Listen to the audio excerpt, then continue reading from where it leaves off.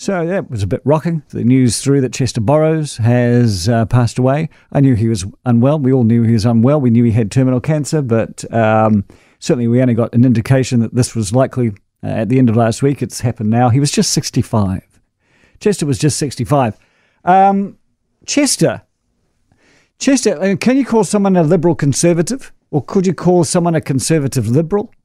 I don't know, but Chester was that. I saw him written about the other day and someone called him a blue lefty. And he certainly was.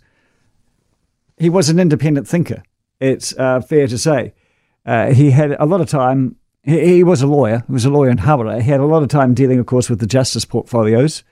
And in 2017, he was described as having a smart on crime approach, which was at odds with those on the right-leaning side of the House who subscribed to a tough on crime school of thought.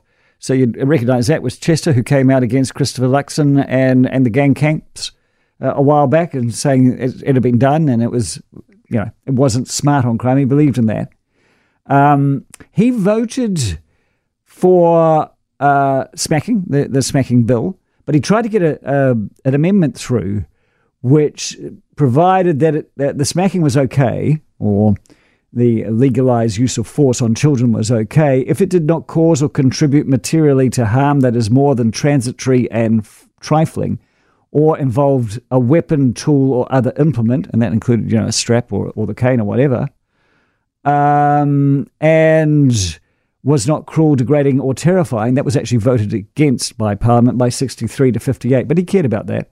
He said his greatest achievement was actually forcing, or at least convincing, Simon Power, the then Justice Minister in 2008, to take the DNA off everybody arrested in the same way we can take fingerprints and photographs.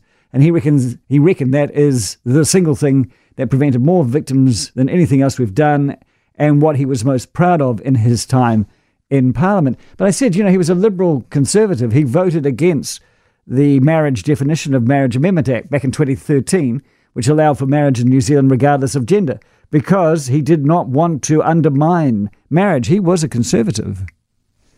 But he was also a liberal and he was an independent thinker. And he's now passed away. So to Chester Borrows' family, my condolences and my respect for a man.